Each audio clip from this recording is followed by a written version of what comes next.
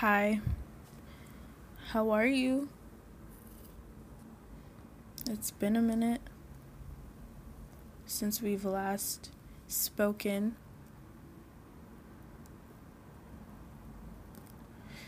Since the last podcast, I should say. I took a break from posting, mainly because I've been soaking in everything, all the feedback I've received. I just want to say thank you to all my friends who have given me words of encouragement as I, figure this whole thing out. I would like to invite you to pause for a second, check in with yourself. How are you feeling? Me personally, I had a very good day at work, and I saw my mom today. I bought her some tulips, and that made me feel good to see her happy. Got her some carrot juice because she's trying to enhance my ability in taking care of my eyes. My eyes are very sensitive. So she was quizzing me on all the herbs. I love my mom. But yeah, speaking of mothers and fathers, grab a cup of tea. We're gonna talk about parents, divorce, what that does to a child, and specifically this segues into a short story that I wrote back in high school, my senior year, and there was no prompt. I was just up late one morning, and I was piecing together the lines up until that point, and then I just channeled it out on page. So the story is called The Modern Day Samson and Delilah, and after that we will chat.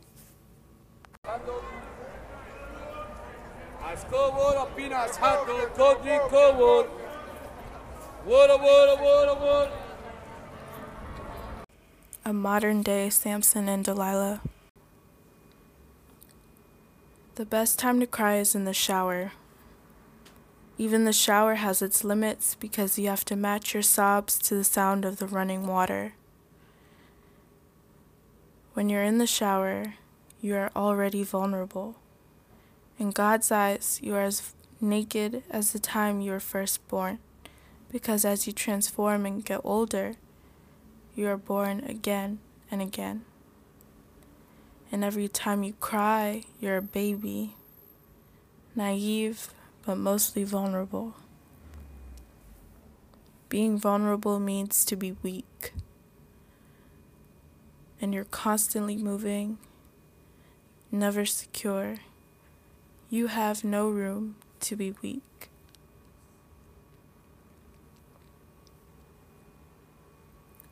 My backpack consists of travel-sized things: toothbrush, paste, comb, lotion, a pair of jeans, a few shirts I alternate with, pajama pants. The only thing I consider a treasure is the picture of my mother on her wedding day.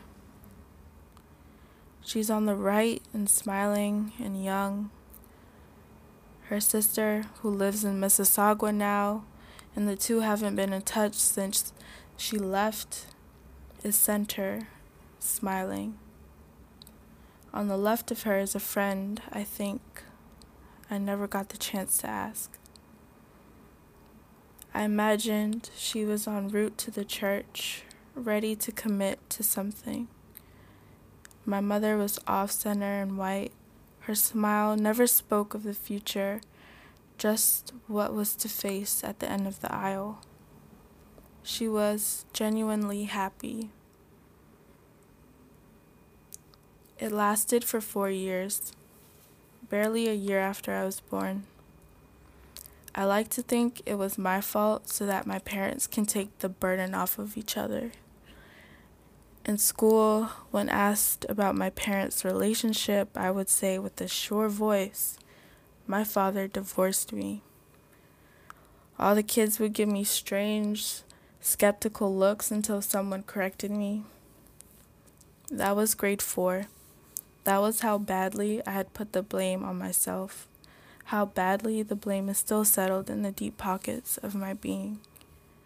The blame is travel-sized. I knew my mother's version of the separation, as she puts it. But I never thought of it as a separation because while even living in different countries, they occupied each other's minds. I know that it was a regular day for her. I know that she dressed me up and took me to the store only to return with turkey slices and to find the computer and his clothes gone. I didn't know how I felt when she told me. Caught in the middle of something foreign, caught in the middle of something most people would say I'm too young to understand, but I understood. Eating with someone who chewed too loudly, even with their mouth closed. That's how I thought it was. They got so tired of each other. A backpack with travel-sized things and my clothes is all I have when I step off the bus. I'm anxious to go back to see my father. I'm afraid that his face will be covered with intersections of a country he grew to know and the crossroads of a country he wished he had never left. I never saw those lines form, never traced them with my painted fingernails, and asked him if he was afraid of dying. The taxi drops me off at an unknown complex. My father was always on the move too, and so the door I knocked on wasn't the one I remembered. He opens the door, I smile, and mirrored back at me is the same smile. For dinner, he remembers my favorite, tomato choka with roti. We pray and eat with our hands. It's mostly silent, and I try not to chew so loudly. After dinner, I tell him I need a shower. He points to where everything is. Bathroom is down the hall, towel closet is next to it. I go in the bathroom and I open up the medicine cabinet. I inspect the pills, the tubes of creams to figure him out. I turn on the water. My shoulders shake as I sit hunched over the toilet crying. As I cry, I let myself be born again.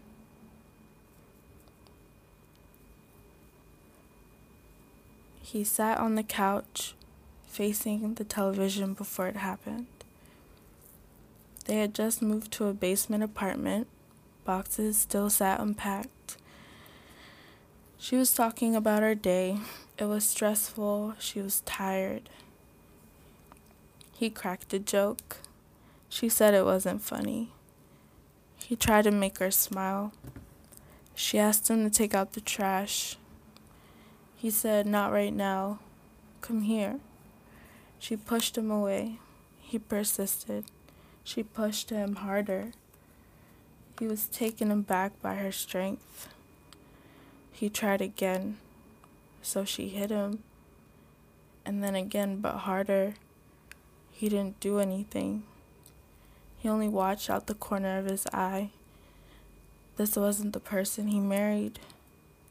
He forgave her, and that night they slept like 2 half moons in the sky. That wasn't the only time. He took longer hours at work. He was happy to see me awake. When he got home, said that so that he could strap me in a car seat and drive with the windows down until I was asleep. All that to avoid his wife, who took on a being she tucked away. She wasn't always like this. he brought it out of her as if sticking his hands in her magic hat. She let herself be whole around him again and again. He could try and stop her trembling fists, but he knew she needed this release. He left not to hurt her, but because he knew he wasn't strong enough to take it any longer. I step out of the bathroom with my one set of pajamas. I see him sitting and staring at the television. His eyes glazed over, and he can feel his skin turn purple as he remembers. I sit down, and he turns to me and smiles. I smile back. I look at his face like a baby does to remember a face. I look at his eyes, his nose, and lips. I ask him if he has any regrets, and I watch the little smiles at the corner of his eyes or the deep parentheses around his mouth as he tells their story. Hello. This is like the third or fourth time I'm trying to record this last little piece of this podcast. And the reason why I believe it took me so long is because after looking over the story and just really soaking in the words that I'm saying and that I wrote, I realized that I no longer I don't believe it necessarily. There's still some truth to what happened. It's my version of it, and there's still some truth there. But in terms of me and where I'm at right now, I don't necessarily believe in my parents excuse me, being the only ones for each other. I see my parents as humans, as people who can change as love changes, as seasons change. Excuse me. And it's they're both, my mother and my father, they're both in different relationships. They're both happy and content in those relationships. And honestly, growing out of the mind state of seeing my parents as quote-unquote superheroes has changed how I relate to them. And seeing them as people really, made me connect with them more. But this respect is still present. But yeah, man, divorce definitely takes a toll on a kid, on me, me and what I've been through. Yeah, I know that together and happy and love to always be there and present. And it's weird when it's present, but it's not connected. It's one stream is coming from this side, one stream is coming from that side, but both streams have friction, and so you're conflicted a little bit. It's weird to decipher, especially in the lens of being a child. But I've been working on restructuring how I think and relate to my inner kid, and to just be grateful to know that both my parents are alive. Excuse me.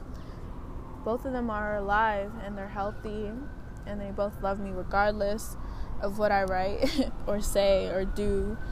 It's unconditional, and I'm grateful for that. They both read the story, and they both told me, wow, excuse me, 1 second.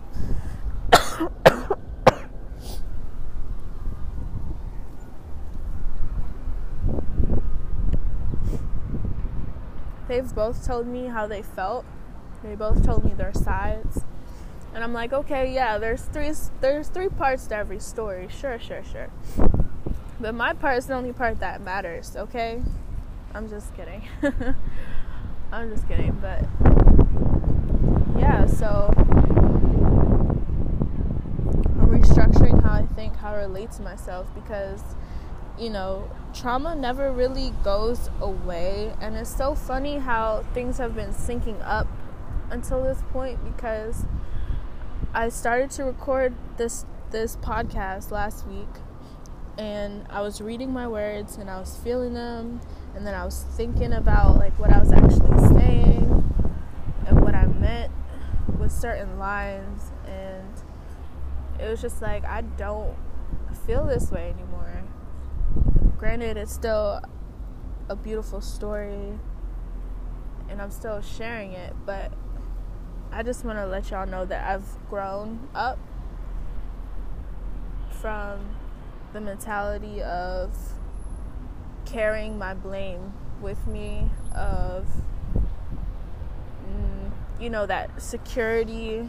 I no longer believe that being vulnerable means to be weak. Like, in certain cases, yes, you have to watch who you're vulnerable with. But it's okay to be vulnerable, and that's tough for me, because it's so easy for me to just suppress and be like, oh, nothing's bothering me. But I'm learning to pinpoint the problem and to do the best I can to like work through that, so that, you know, the anger or the rage doesn't come up and like cut somebody unintentionally. But yeah, Samson and Delilah, I named it that because if you're familiar with the Bible story, well, if you're not familiar, let me just paraphrase. Samson and Delilah is a story in the Bible about a man, Samson, who had this strength, and his strength was closely connected to his hair, and his strength was given to him by God. And so he met and fell in love with this Philistine woman named Delilah, and Delilah pretty much her main goal was to just figure out what made him so strong. What was it? And she kept pestering him and bugging him until one day he was like, okay, the secret to my strength is my hair, and if I put it up or if I cut it, I will lose all my power. And Delilah was lit with that information, because that same night she cut his hair, and the Philistines were able to come and capture Samson. They gouged his eyes out, imprisoned him, and they literally took his power away. And imagine how Samson felt, like loving a woman and just having her take something from him. And that was the main reason why I named it Samson and Delilah, because of the dynamic of relationships sometimes, where it's like more take than give, where it's not reciprocated. And so if it's not reciprocated, is it, you know, is it like real love? You know, you gotta ask yourself. And, you know, cases, yes, it is.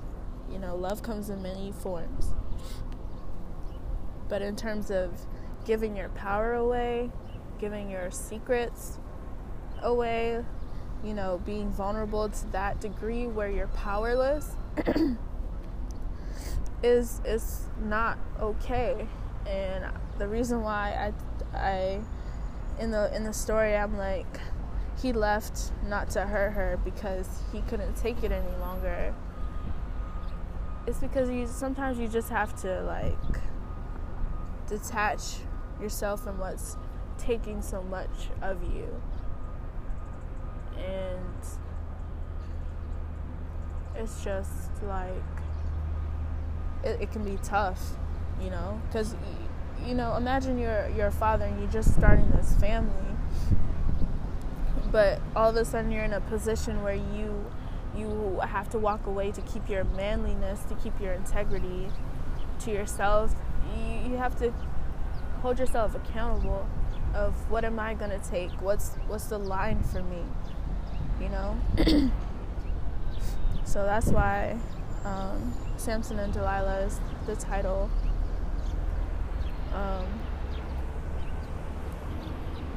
Yeah, like this story, I remember I was homeless in high school my senior year, and I had a lot going on, but my parents were on my mind. And I remember it being like 2 a.m, and I had my phone out, and I was just writing, like just getting everything off my chest. And once I was finished, it felt good. Like I felt a weight lifted off. It was like my inner kid was like, yeah, this is that release I needed. So let me know what y'all think. I'm probably going to put a trigger warning with this, just because relationships and your parents is kind of a sensitive issue. Sorry if you can hear the sirens. I'm by U and 14th right now. I'm just hanging out. But yeah, let me know what resonated with you. I'd love to hear your thoughts and your words on your experiences as a kid and the dynamics you saw with your parents. Because those are the things that shape you, you know, because they impact you in some way. But I love my parents to death. I know they both love me. I'm their only child, but my father has 7 kids altogether, and I'm my mom's only child. So I don't know, I feel blessed. I feel like I'm kind of an only child, but I'm not, because I didn't grow up. I grew up with my siblings, yes, but I've been apart from them for like 12 years, so it's like I have experience growing up with siblings, and I love them to death, but I'm also like an only child because like me and my mom were like best friends, so it's weird. I have a big family. But yes, thank you so much for listening. Let me know what you think. Tweet me, text me, Instagram, all that good stuff. Let's connect, let's talk. Peace.